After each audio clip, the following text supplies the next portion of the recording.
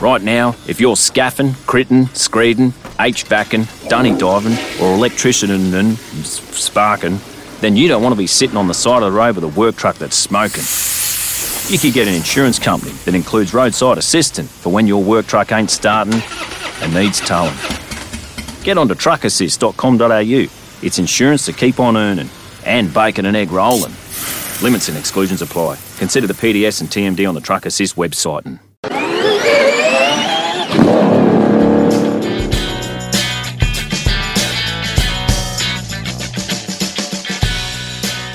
This week on Full Credit to the Noise, the Erebus exodus continues.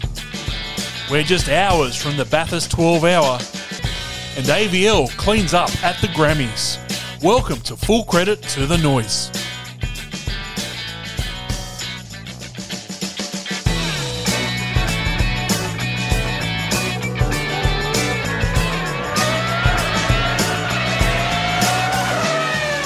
Well, hello, good morning, good afternoon, good evening, and welcome to Full Credit to the Noise, Episode 2. They said we'd never make it.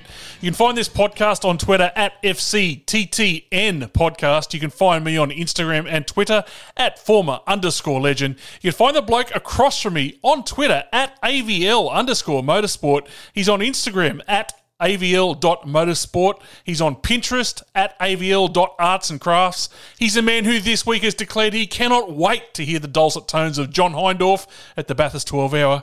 He recently accused Christian Horner of inappropriate behaviour, and tonight he's wearing a Cold Trickle number 51 mellow yellow hoodie. Welcome to Speed Cafe's Andrew Van Leeuwen. Thank you, Former, and happy Valentine's Day, my friend. Oh, We're yes, recording of on course. Wednesday. I cannot think of anybody better to be spending the evening with than you. And yes, I am very excited about John's commentary at the 12 hour. He is incredibly informative, almost always correct in what he's saying, and never shouty and useless and a blight on the coverage of an otherwise great event. So I welcome his inclusion. A quick shout out to David Addison, a commentator that certainly wouldn't do an infinitely better job of calling the race than John, while still providing an international voice, by which I mean a Pommy accent. So, yeah, it's 12-hour week, and I can't wait to hear the big fella get into it. Well, it's been a big week for you all up. I mean, congratulations. Obviously, you were named Journalist of the Year at the Grammys or somewhere, Motorsport Australia National Awards. Your newest book has just come out, and you crashed a brand new KTM in Spain. It's been quite the week. Well, yes, I wasn't actually there to collect my my Journalist of the Year gong this time around, because I was over in Spain embarrassing professional bike journos at a KTM launch, and by embarrassing them, I mean they were embarrassed to be seen riding in the same group as me. But it is always an honour to be recognised by the governing body, and particularly with the change in my career in the past 12 months, it's great to notch up a journalistic award in Cafe Racing Green. But I can actually lay claim to having crashed a bike while I was there. I wasn't actually planning on never telling the story, but it did happen in pit lane. Here we are. As I came in from my last run, thinking, man, that's unreal. I can't believe I got through this whole thing unscathed. And I grabbed a bit too much front brake and fell off the thing as I tried to come to a stop. I think I just let a little concentration. So I did try to palm it off at the little party at the end of the night when the head of marketing was going around asking everyone what they thought. He said, I heard you had a crash. I said, yeah, I had a bit of a high side through the flip-flop over the back. And he was like, I'm pretty sure it was in pit lane. I was like, yeah, that could also be true. So a little bit embarrassing, but tell you what, if you fancy a pretty fast motorbike, a 1390 Super Duke R is probably going to sort you out. Well, mate, whilst you've been gallivanting all around the countryside, it's been a massive week again here in motorsport. We had supercars testing down at Winton and up at Queensland Raceway.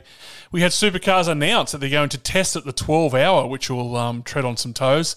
Matt Stone Racing released their liveries, as did Shell, as did Newlon today with Premiere.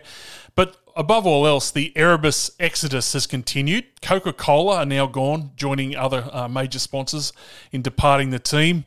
When the headlines screamed, no Coke in supercars in 2024, I had people calling me from all over Australia, AVL, mainly the Gold Coast, I'm not going to lie. And they're all saying if there's no Coke in supercars, we're not going to the Gold Coast 500, let me tell you.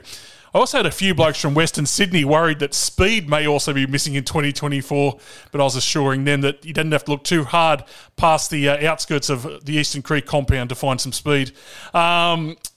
This week, the Ford Red Bull Supervan is going to lap the 12-hour up the Bathurst track, obviously at Mount Panorama. It's also going to go to the Repco Adelaide Motorsport Festival and the Rolex Formula One Australian Grand Prix, with the announcement confirming that a special guest today will be behind the wheel for the Albert Park laps. You're pretty much Eddie Maguire at the moment, Eddie everywhere. Will you be doing that as well, or are you going to give someone else a go at that? I can confirm it will be me driving it. No, not really. I did enjoy that there was a correction sent out on the press release today from Ford, and I don't mean to dump anyone, my good mates at Ford, into this. I know a couple of the fellas in the press department there but they sent out a correction saying, sorry, we won't be running in three motor mode with 1,400 horsepower. We'll be running in 4 motor mode with 2,000 horsepower. Like, that's a massive, like, just getting it 600 horsepower wide is a pretty crazy statistic for something on that. But it's like, oh yeah, we can just turn on another motor and it has 600 extra horsepower. That's pretty wild stuff. That's electrification. That's you know, some people's version of the future of motoring. And like, holy moly, like, you have to do a fair bit of bore and stroke work and tune up some carbies to find 600 horsepower normally, but there it's a flick of a switch. It's pretty wild. While they muck around looking for 600 horsepower here and there on the flick of a switch, I kid you not, my engine light keeps flashing on and off this week in the Chimera, so electrified in a different kind of way. But, you know, and if you put them side by side, you'd hardly know the difference between my Chimera and that super van. All right, let's get serious and go time certain and head into the shift cut. 4, 3, 1. All right, mate, let's start first up. And it's the like I said, it's the story that just keeps lurching from one week to another. Let's get the timers going. Let's get the timers going this week for me, because I think we overshot the pit box a few times last week from what I've heard. Let's do this. All right, we'll start it now. Can the nightmare start to their season be repaired? I mean, we've had Coke out, we've had Shaw and Partners out, we've had SCTR out. They've had attacks on the team from pit lane about their decision to run the champions number 1 during pre-season testing. There's people hinting towards an apparent toxic workplace. And then your man Roland, he didn't miss on Speed Cafe. I said, I'll quote him here, one of the very basic components of good leadership is the ability to self-examine properly on the basis that you can't put something right if you don't admit there's something wrong in the first place. Today, the sport finds itself with both a team and the category management living in some sort of bubble whilst evidently in denial. Whack. There's Roland for you. Yep. You don't. I've been on the wrong side of Roland before in my life, and it's not a very pleasant place to be, I'll tell you that right now. He does not miss. Yeah, look, this is a very interesting question, Former. For all the changes that have gone on at that team, and you've run through them all there, the bones of the team are actually still there. I mean, the engineers are still there. A lot of mechanics are still there. You know, a lot of the guys and girls that played a big part in making those cars so fast and winning those titles last year are actually still there. So there's no real reason that the cars should suddenly plummet to the very back of the pecking order. What it is a big test for Jack LeBrock and Todd Hazelwood to prove where they are both at. You know, we know they are both professional level race drivers. There's no questions there. But there is a chance to show that they are really proper A-graders, you know, good enough to take capable machinery and really excel in it. And that's what A-graders do. And once they are in winning cars, it really shows. You know, I'm a tough marker when it comes to race car drivers. There's not actually heaps of what I refer to A-graders in the supercars field. Doesn't mean I don't think there's a whole heap of really talented drivers out there, but I'm talking about the really special ones. Yeah. So it'll be fascinating to see how Jack and Todd kind of shake out in cars that, you know, again, for all the turmoil the team's gone through, with this team, you're not looking at sponsors pulling out and necessarily seeing a massive funding shortfall. We know that, you know, Betty comes from means and has those means to keep that team going, even if there isn't sponsorship pouring through the door. So there's actually no reason for those cars to absolutely lose all their speed for any reason other than the drivers. So big test for the drivers. Yeah, good call, mate. Let's go to the next topic, even though I've got a bit more to say about that. But we might get that in the next segment, because the next one is, could Brodie be on the grid in 2 weeks' time? I mean, on the Wide World of Sports site, former HRT boss Jeff Grech called on Supercars to release a spare racing licence in a last-ditch bid to have Brodie on the grid to defend his title. Peter Adderton, meanwhile, a personal sponsor of Kostekis and a former sponsor of Erebus through Boost Mobile, reckons Supercars needs to step in and break the deadlock. Adderton told the Rusty's Garage podcast, great listen if you have the time, that they should go to Betty and Barry and say, you know what, he's not coming back. It's dragging the sport into the ground. Let's us buy his contract out. It's not good for you as a team. It's not good for us as a sport, and it's certainly not good for the fans. So I ask you, with rumours sort of blowing around that he could be somehow on the grid, will he be there, AVL? As I sit here right now, I doubt it. As this story was unfolding, I actually thought there was a very good chance that would happen, but it feels like it's getting a bit late now. It's a tricky one with all the contract stuff because there has been a lot of talk about what supercars should be doing, but at the end of the day, you know, the teams race to a charter, but they are private entities. You know, they run their own ship, and until there's proper claims of workplace bullying or whatever in place, there's probably not a whole bunch supercars can really do about it. There's still so much we don't know about this situation. There's so much left to play out. The whispers are at the moment that Erebus is keen to let the contract play out and not dissolve it, which is it's somewhat understandable position when you've ended deals early for the likes of Reynolds and Will Brown in the past. And I don't mean understandable in the context of anything that has happened or hasn't happened internally at the team. I'm not taking sides or saying that anything that's happened has been, you know, not bad and those contracts shouldn't have been torn up. But what I'm saying is that, you know, it's understandable that there is a reality here where Betty is perhaps starting to wonder what the point of having a contract actually is if people just come and go as they kind of please. So there was a crazy amount of talk that Brodie was going to lob up at Premier as soon as this year. He's been linked to DJR as well. I still think either of those teams will be a highly suitable home for him, but at the moment it feels like that's perhaps a 2025 prospect, not a 2024 prospect. But, you know, I think there's plenty of scope for things to change as well. True or not, is Chevrolet also involved in trying to make sure that he stays at least on their side of the fence? Is that true or not? I wouldn't be surprised if they had discussions about that. We don't sort of see Chevy as actively involved with the race teams as perhaps we do the Ford side of things. They're more of a backroom player, Chris Payne and his team there, but I'm sure they've asked the question about what's going on and why their championship winner's not on the grid. Just like in Spain, you've overshot your pit entry there, mate. All right, let's go to the next topic. And it comes from the Journalist of the Year of the Motorsport Australia National Awards. Could Jack Doohan and a Jack Doohan supercar wildcard be successful and likely? This week, he put his hand up for a wildcard start in the supercars with an eye to the Bathurst 1000. When asked by Speed Cafe if supercars was of any interest, he said he'd jump at the opportunity to make a wildcard appearance, although he stressed it would be down the track, probably not this year.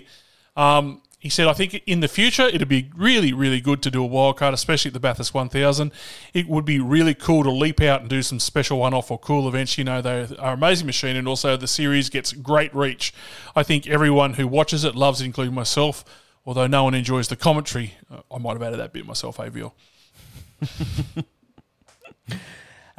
Look, who knows on this one? I think most drivers will express interest in doing the Bathurst 1000 or racing a supercar when you ask them about it. But given Jack is an Aussie, I think, you know, expressing that desire carries a little bit more weight because the race and the series do mean something to him. I wouldn't be putting money on it happening necessarily, but hey, stranger things have happened, and particularly given there are no guarantees that, you know, his dream of being an F1 driver are going to come true, given his career is kind of in that weird area now where he's outgrown Formula 2 and there hasn't quite landed that Formula 1 opportunity yet. Who knows? Maybe it won't be a wild card. Maybe he sets his sights on coming home and making a career down here, which would be exceptionally cool as well. Alpine have done, I don't know what they're doing with the bloke. I mean, I thought they might stick him in their WEC car, the endurance car, given that. But they haven't put him in it. They're going to use him as their test driver, and obviously he'll probably be at a lot of the F1 races. And there is a whisper that if Ocon gets a drive at Mercedes, these are all big ifs, or even Gasly gets a drive, that maybe Jack could somehow slip in there. But I'd say, just like you said, mate, I think the odds are getting longer and longer by the day that Jack might be in Formula 1.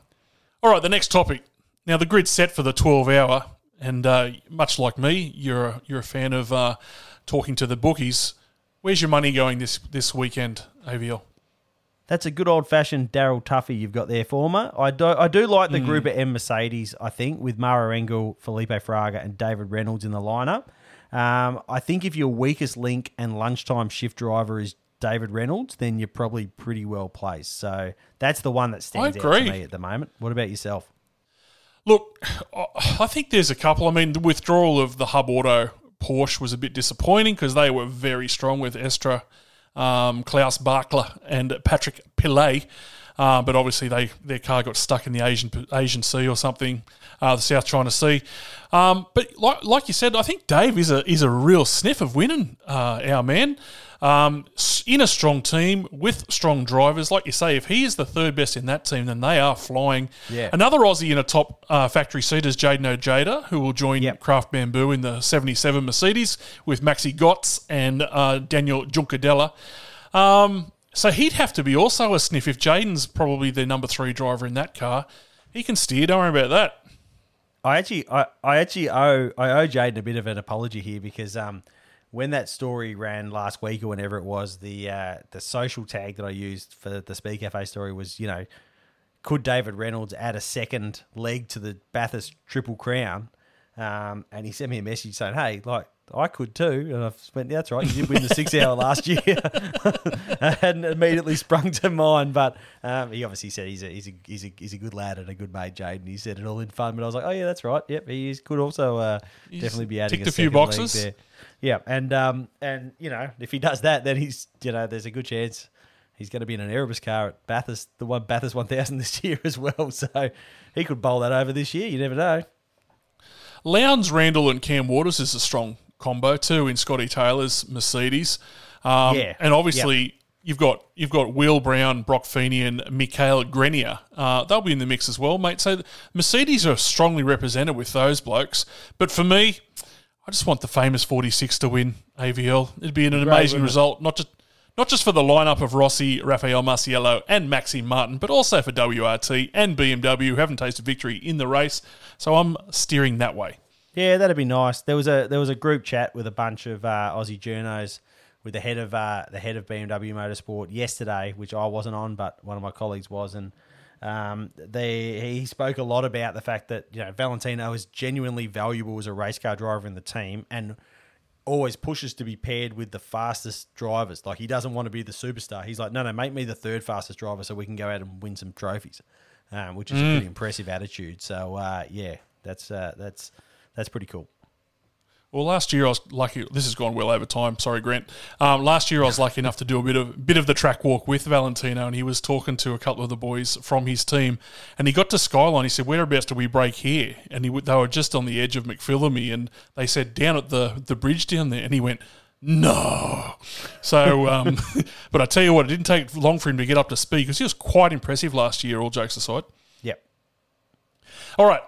15 cars started the TCR round 1 at Sandown. How healthy is TCR Australia right now? Yeah, tough one for me to answer because I actually didn't see much of it at all. I just sort of caught up on the news. Did love seeing Benny Barks have a win, I have to say. He's a it was good, wasn't it? Really good. He's a ripper kid, that bloke. And it's fun to see him doing good things, but we'll see how it goes this year with the stand deal no longer being that kind of excuse on why it's not working. I mean, the early, we are still early February. Like, that's a tough meeting for people to get their cash together to go racing with. At least they've made it a bit easier by being in Melbourne, not in Tassie, because last year it was like, hey, here's this expensive over AC race meeting, that was on like the first weekend of February, and they're like, oh, I can't believe no one showed up, and it kind of made sense, really. So they've kind of made it a bit better, but still, I think all categories were sort of struggling to really get super strong numbers together this early in the year. So, look, I'll be honest, I don't necessarily fully see the point of TCR Australia. Like, at the same time, I guess, you got 15 cars. If you got 5 more, you got a pretty viable series. So it's a massive wait and see for me. I'm never convinced it's going to be massive here in Oz, but if it's somewhere for some people to go racing and they like it, then, whatever. Let's just keep plugging away with it. Mate, I'll throw one out from left field here, and I for the life of me, I can't see why it wouldn't work. Why wouldn't they run TCRs over the summer break? It will be the only real mainstream motorsport series going around at that time of the year. They're not competing against supercars. They can run them under lights at a couple of different tracks. I'm telling you now, I think that is the future for a category to go into a summer series. Would give them the best hope of breaking new ground and finding new fans. I never mind the theory of like a really short season as well. Like, what TRS does. It's easy because you just rock up there and do it over 5 weekends. Like, that's how it works. It's kind of what Formula... I don't necessarily think we need a Formula 4 reboot, but at least the way they're doing it, I think, is the right way to be doing it. Just make it short and sweet and get on with it. It keeps costs low. Like, it's let's just go and this is the money I need to do it. Let's go and do it. Get it done. So, yeah, I do agree with you. All right. Second last. This is another interesting question. Are there too many categories of motorsport in Australia? On the weekend, when I look at Sandown, there were 51 cars over 4 categories for the weekend. And I looked through the national series right now. We have Supercars, Super 2, Super Utes, S5000, Carrera Cup, TCR, LMP3, Radicals, Sports Sedans, Porsche Sprints, Toyotas, Aussie Racing, production cars, prototypes, Trans Ams, TCMs, Formula Ford, Formula Open, Excels, Pulsars and HQs. That's the ones I could think of off the top of my head. Are we a big enough nation to support all that, plus historics, plus a bunch of other niche categories? Probably not. I take myself out of this conversation because I run a Kent-powered Formula Ford. Like, I'm a traditionalist. I'm sticking to the old, historics. Sticking to the old categories here. I'd never have a crack at the historics. Historics are a different kettle of fish, but it just seems like there's one or two. Over here in Perth, they're not historic Formula Fords. You're not allowed to run a Duratec here. You can build a brand new car. There are brand new cars that come out of Fastlane that have Kents in them. We're just hanging on to that carburetor technology, hoping it's going to make a comeback. But plus in Perth, it is still 1992 over there too. So there's that. Yeah, correct. A fuel injection will get here at some point. But it is like, it's one of those things that's kind of like, you're 100% right. Way too many categories. But like, what do you do about it? Yeah, I know. Like, if people have a couple of cars and they want to race them, should you also be stopping them? Like, I totally think there should be stricter control over what's out there, but it gets tricky when people see the opportunity to kickstart a category and make some money out of it. Like, look at that Formula 4 thing. Do we really need it? No. Probably not. But there's an argument that, it might help get young drivers overseas, whatever. Someone makes the argument. They bring a business case forward where they say, hey, we feel we can make some money off this and we can provide some value to customers to come and do it or whatever. And it suddenly becomes very tricky from a governing body perspective to just say no. Yeah. Because, you sort of go, well, what do you do? At some point it becomes restriction of trade as well. So it's a tricky one. Like, you are right, and it's a tricky one. But at the end of the day, there's someone's got the interest in doing something, a self-interest in it, then they're going to pursue it, and shutting that down is very, very difficult. So I guess that's kind of just where we end up. Shutting it down is much like trying to stop you after 2 minutes 30. But right, final question.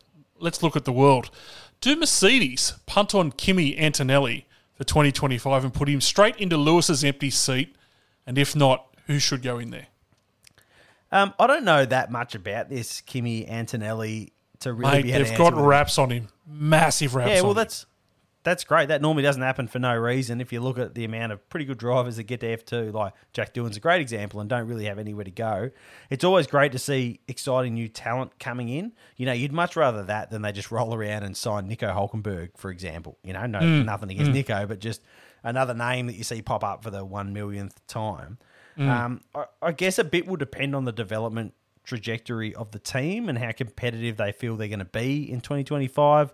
It'll depend a bit on how George squares up against Lewis this year if the car is competitive. That's something fascinating. What if Lewis hands Georgie's ass? What does that do to George's career? Well, that becomes complicated, and if George is getting the most out of the car consistently, then taking that rookie punt is a fair bit easier. I think the tough thing for Mercedes with this Lewis split is that you're not just losing the guy driving the car. You have to go racing. Yeah, that's right. Like, you've got to go up against him now. So you're not just losing him and whatever he brings to your race team. He's now bringing whatever he brings to another race team. And I think that's what people often forget when they say, oh, anyone could win in that car. Like, Lewis only won those championships because he was driving it. But he was driving it. Part of the reason he's driving that car is because that team doesn't want him driving someone else's car. Like, they go, this is worth spending this bloke, like spending millions of euros on this bloke because we don't want to race him. We'd rather he was driving our thing. So I think that's an interesting factor and something that will be weighing on their minds that, you got to race him now. It's good when he's on your team, but tough when he's on another team. I find it interesting that Lando signed his contract so quickly, given that if he had held out for 6 weeks, he would have had a Mercedes seat to at least lean on, maybe to leverage some more dollars, I don't know, but it just seems like he couldn't wait to sign a McLaren contract, which I find very interesting. He must have not seen that coming. At the end of the day, like, as much as McLaren are kind of outdoing Mercedes at the moment, like, factory teams are where you win your titles. 100%. That's where you go win your championships. So I would always back on particularly for those big manufacturers. Would always be a pretty safe bet. Would have been a great signing for Mercedes to, as we touched on in the first episode, to kind of like Lando would have been the great anti-corporate kind of driver. George is very corporate, really. He's polished and he's perfect. Lando stunning looking, stunning. Probably kept the fun going at that team that they're going to lose when Lewis goes. So yeah. All right, that'll do us for this week on the Shift Cut. We'll head to an ad for word from one of our new sponsors, and we'll come back with a bit of unders and overs. Full credit to the noise. This episode of Full Credit to the Noise is brought to you by Rabble Club. Hey, Former, what's Rabble Club? Rabble is the world's first digital health and wellness club. Follow the revolution now. What's a digital health and wellness club, Former? I can't exactly say, but it sure sounds impressive. No, seriously, what does it do? Okay, what if, instead of freely giving away that data, we control where our data goes, harnessing its power to earn real rewards and help our community live longer, healthier lives? That's the basis of Rabble, the world's first digital health and wellness club. We're on a mission to reduce health expenses and extend life with quality by putting the power of your health data back into your hands, and you can become part of the movement. I still don't understand. Don't worry, there are hundreds of people in the supercars pit lane just like you that have no clue what this is all about. Is there a website? No, but we've got a Facebook page with 210 followers. How do we know this is legit? We're the naming rights partner of Tickford Racing's car number 56 for the back end of the 2018 Virgin Australia Supercar Championship season. And we sponsored the Sandown 500. And in 2019, we will sponsor Gary Jacobson's Nissan. That's good enough for me. Where do I sign up? Rabble. Be part of something bigger. Follow us now. Full credit to the noise. Tell you what, Former, I've been a proud Rabble member for many years, and the benefits are they're countless. Like you literally can't count them. I got no idea what they are. I don't know if I've got two rumours mixed up here, but I've heard that Rabble might be going to Erebus or Erebus might be going to a Rabble. I can't remember, but that's also a rumour I've heard during the week. All right, let's start with some unders and overs. It's bordering on betting, but it's not really. So I'm going to set you a market. You're going to tell me whether you're going under or over the level I set. It'll become pretty easy when I start talking. So let's start off with this nice easy one. Unders or overs, 9.5. How many individual supercar race winners will there be in 2024? Remembering, in 2023 there were 10.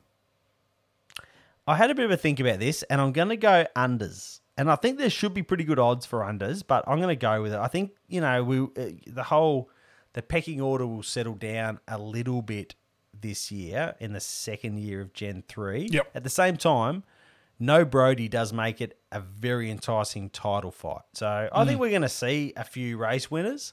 I'm just not sure we're going to get back to 10. I'd be happy to be proven wrong. I'd happily do my dough on this one, but I'll tell you. Okay, so if you're going to go unders, how many? Give me a number. Oh, you put me on the spot now. That's got to be $5. Oh, okay, give me a number. How many race winners? Yeah. Oh, I started doing a list and gave up when I realised I wasn't getting a 10. I'm not running through them. Let's say, I reckon there'll be 7. And that is said with there's no background, absolutely no insight involved in that at all. That is a random Setting number. it at 7, that means a couple are going to miss out. Some big names are going to miss out on wins this year if you go off that. Yep. I think, but I'm with you. I think it'll be around 9. Only because, like you say, Brody's not here, Shane's not here. So that takes 2 winners out, but that means it potentially could add more winners back in as well. But I'll say 9. I think it'll be a pretty even split, but and it wouldn't be many, I don't think it'll be as many surprises as maybe there was last year. Yeah. Oh, for sure. Yeah. I totally agree. I don't know you're going to see your Winterbottom LeBrock sort of. Yeah, exactly right. You know, somewhat completely unexpected race winners this year. Yeah. Yep. All right, unders overs 4.5. How many different liveries for Macaulay Jones in 2024? There were 5 in 23. I hope it's unders because that Teenage Mutant Ninja Turtles livery can never be beaten. That was one of the high points of Supercars livery work of all time. So I reckon it will probably be under there. I reckon you'd take overs on Cam Hill, given that's a rolling sponsorship thing that they're working with there. But I think for Macaulay, I'm going to go unders. Yeah, I think it'll be unders as well. And quite frankly, I don't care how many liveries, but if they could bring back all-you-can-eat Pizza Hut, that would be fantastic. The bar, the dessert bar, and unbelievable, unbelievable. Yep. Just destroyed exercise regimes in matter of hours. Unders and overs 4.5. The number of Erebus podiums in 2024. Remember, there were 27 in 2023. Oh, that's a big one. 4.5. I'm going to go unders, but that's brutal. It'll be close, and I reckon Jack LeBrock's going to log a few pretty early in the season. I reckon he's going to be up there. I reckon Australian Grand Prix. I'll put me down for Jack LeBrock to be on the podium at least once there. I'm going unders just because of how I think just how level the field kind of is and how many guys are going to be in the mix. Even if I'm not overly confident we're going to see a ton of different winners. I think we're going to see I think this podium is going to cycle through pretty hardcore, and obviously right now, it's difficult to predict Erebus having exactly the same sort of season they had last year with all the factors at play. So I'm being harsh. I'm going unders. Yeah, it's unbelievable when you look at the numbers in 2023, but I'm kind of with you, mate. Nothing against Todd or Jack, but they're a long way from where Brody was last year and Will for part of that year. He sort of tapered off at the end. That's totally, and that's exactly right. And it's not, like I said before, it's not about them not being there. They haven't had the opportunity to show that. So it's about them showing that now. Now, whether they can show that or it's not, a good call. That's where the question mark kind of lies. And we might all have our theories on that. But yeah, it's obviously, like I say, guys that have proven to be the A-graders. There's not many of them. And Brody's right up there and Will's very good as well. So that is a tough act for those blokes to follow. There's no doubt about it. That's not criticism of them. That's just a fact of life. What about this? Under over 0.5, the number of new street circuits in supercars over the next 5 years. I'm going overs. There'll be at least one. Really? The whole Bathurst, yeah, for sure. The whole Bathurst season opener thing can't last. They're going to need, if they want to retain that DNSW deal, they're going to have to come up with something creative there. There'll be, in the next 5 years, there will be at least one more street circuit in supercars. I mean, I wouldn't be surprised if we race in Singapore in the next 5 years. So there's one. Good call. I'm definitely going overs on that one. What about Cessnock, mate? Do you think, I can't wait to see the elite heading up to Cessnock? You laugh. I leave Speed Cafe's New South Wales correspondent Daniel Herrero, who loves everything New South Wales. He's on board. He reckons it's a thing. So when he's heading in that direction, right. I'm inclined to go with him. All right, this one, bit of a tongue-in-cheek one. Under or over 44.5, the amount of times Peter Adderton will stick the boot into supercars in 2024. I assume you meant February 2024 on that one, not the entire year, because that's way over. The odds should be terrible on that. He's definitely been at it, Pete, and he's obviously sort of kind of on the inside of this whole Brody thing, and has been kind of I guess a bit of an external gauge on where things are at there. Probably prepared to say more and in a position to say more than others inside that Brody circle have been. So there'll be plenty of boot sticking in for Pete. He loves it. he loves it. That's just what he does, and he's to forget about his punctuation or whatever. He's not a silly bloke. He's pretty smart. So he doesn't make he makes plenty of very good points in the things he says, even if he definitely sort of is full throttle the whole time he's saying it. Well, he's not. Everyone's not going to be a fan of Peter Adderton, and I don't even think Peter Adderton agrees with everything Peter Adderton says. But I'll tell you something, he does make a lot of sense, and he does present some difficult truths in the media. He does a and he's a a decent marketing job. man. Like his job is he makes money. Yep. He's a guy who makes money and does it very successfully. And if you look at the way they've marketed that Boost mobile Gold Coast race, there is a noticeable difference between the way they promote that and most other sponsors promote their individual races. You know, there is quite a difference. So anyway. Yeah, I'll say overs as well. It's obvious, isn't it? It's $1.10. Unders overs, 4.5, the number of Formula One Grand Prix winners in 2024. There were 3 in 23, by the way. I'll go with unders. Really? Yeah, I'll go unders. I still think non-max wins are going to be a rarity this year. So I reckon there'll be like decent odds for unders. So I'm going to go unders on that one. What about with your man Christian Horner? If he's at the helm or not at the helm, do you reckon that makes any difference whatsoever? I'm pretty sure Max couldn't give a flying and will continue to drive cars as fast as they go, regardless of whether who's running the team there. I don't think that's an issue. I find it very interesting that all these rumours around Horner seem to appear in the Dutch press first before anywhere else. I'm sure it's coincidental, but anyway. Under over 4.5, the number of GP wins left in Lewis Hamilton's career. I'm going overs here. I think really? If he does, let's say he does a 2-year stint at Ferrari, he can win more than 5 races. He'll make that team better. I reckon he'll make Charles Leclerc better as well. And I think that there's if he does a couple of years there, I reckon he'll win 5 races or more for sure. Yeah, I try to set that at a real difficult number. I think unders, but I don't mind death riding the great man. I could be. I know you hate Lewis for his fashion sense, but wow. I could have. I jumped at that. I might be wrong, but to me that was an easy overs. All right, we'll head to a break and then we'll come back for the final segment, which is rear of the grid. And I'm already one lie to nil down on the Mum's Life sticker competition. Yep. So I've got one for you this week. Keep the momentum going. Full credit to the noise. If you're out there building, nailing, capping, chipping, smoko van stalking and radar watching, and you're on your way to chuck up some framing, you don't want to be dealing with a work truck that's been rear-ended and... You could get it fixed fast by Truck Assist, the insurance to keep on earning, with downtime cover to pay for that rental truck you're hiring. So get on to truckassist.com.au. It'll take 5 minutes and...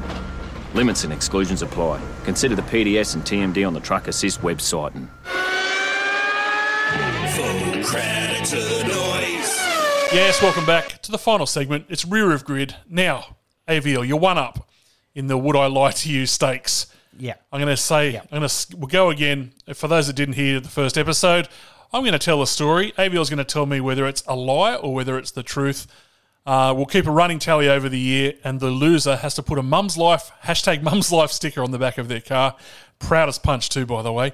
So I'm going to make this statement. You just simply tell me, is it a lie or is it indeed the truth? And sure, it might sound like that Pommy game show, but it's not. All right. The Le Mans 24-hour, one of the big blue-chip motorsport events of the world, and one of the greatest tests of endurance on both men and machine. Now, true or false? A driver has won the Le Mans race driving the entire 24 hours single-handedly and won the race by a lap. True or false? I want to go with true. Again, this is like last week with the drunken Indy 500 winner. I want it to be true. That one I wanted to be true so much that I just couldn't go past it. But having just hopped off collectively 60 hours of flying for a 2-day event on the other side of the world, I can't imagine your brain can possibly function that well after 24 hours of driving, of being awake. So I reckon this is false. I think you've made this one up. that hurts. The 1950 24 Hours was a watershed moment for a manufacturer named Talbot. Along with his son Louis Jr., known as John Louis, French driver Louis Rossier won the race. He drove a staggering 23-hour stint in the T26. Yes. Yes. In that, he crashed into a night owl crashed in and smashed the car's windscreen, which put glass into Rossier's eye. He had to replace the car's rocker arm ramp that was damaged after a failed gear change at the Mulsanne. Called upon his loyal mechanic and former Bugatti employee, Robert, well, let's just call him Bob, Bob Amateur, who took 38 minutes to complete the repairs. He won by a lap, and his young bloke in the entire race did 2 laps. So you're right. I thought I might be able to suck you in there with some detail. Yeah, good. No, that's good. It's amazing how people still talk about how motor racing was so much harder to win these races back then. Like, this bloke did 23 hours on his own. Like, had to replace a rocker, had to pull glass out of his eye, get his son to do a couple of laps, and he still won the race. Like, it's like there was like such a big difference between the good guys and the rest. Oh back my then. God. Like, it's crazy. It's like as much as we all love Brocky, but like, I'm pretty sure he had lunch at the Oxford in 1979, halfway through the race. Like, went for a couple of pints. Like, he could just knock off for a while. Like, you didn't have to try that hard to win back then. Like, all this stuff is much harder to win these days. He could have overshot Murray's, ducked into the uni bar and tried his luck down there for half an hour and still would have won Brocky that year. Here's my whisper of the week. I know you're the newsbreaker, but here's one around the TCRs too, by the way. Young Clay Richards teamed up with DJ Carl Cox to drive the Cupra Leon in the opening round of the TCRs on the weekend. He went pretty well, actually, with hopes that the partnership may continue for the rest of the TCR year. Now, the whisper is that it might already be a done deal with the Clay-Cox combination to be seen at round 2 as well, with rumours saying that Clay-Cox may run under the banner of either Porcelain Penis Racing or perhaps Ceramic Dildo Motorsport. So that is big news around the Clay-Cox combination.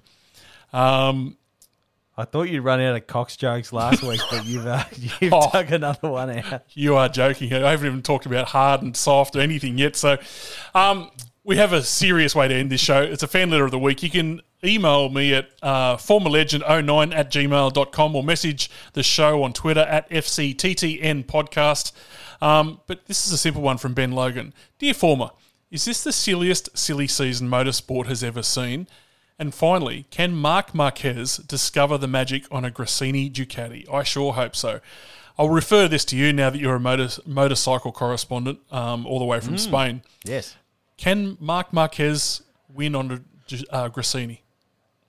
Look, now I do understand the rigours of riding a motorcycle on the track at speed. I'm going to say yes. Yeah, no, he should go fine. I think like getting on a Ducati, it seems like anyone can go pretty quick on one of those things. So a bloke that's won, I think he's up to 9 trillion championships across the 3 classes should probably go pretty well, I would think. Yeah, I'm the same, mate. I really hope so too, because I was genuinely concerned for Marc Marquez's health and safety last year on that Honda. I mean, they threw that thing down the road more often than it was upright, and I just had this mortal fear. I remember telling you in a chat one day saying, I've got a fear that we're going to turn on the TVs one morning and find out that he killed himself last night on that Honda. And a couple of times they were so horrific, the crashes, I thought he might have done it. So I'm glad he's on a Ducati. I'm even happier that he's on a Gresini because they did go well last year, and I hope he does give him a good run, especially the factory Ducatis, and returns to that greatness that we know that he does have. All right. Yeah. That'll do us for this second episode. You go and get some sleep, mate, before you jump on another plane, I'd imagine. It's a little over 24 hours and I'll be flying again, so yep. That is the second episode of Full Credit The Noise. Don't forget, you can find this show on all the socials at FCTTN Podcast. You can read AVL's excellent work at speedcafe.com. And if you want to read my stuff, head to Twitter, but don't show your kids. Until next time, I've been Former Legend. He's been AVL when he hasn't been crashing bikes. This has been Full Credit The Noise. We'll see you at Bathurst. Bye. Full credit to the noise.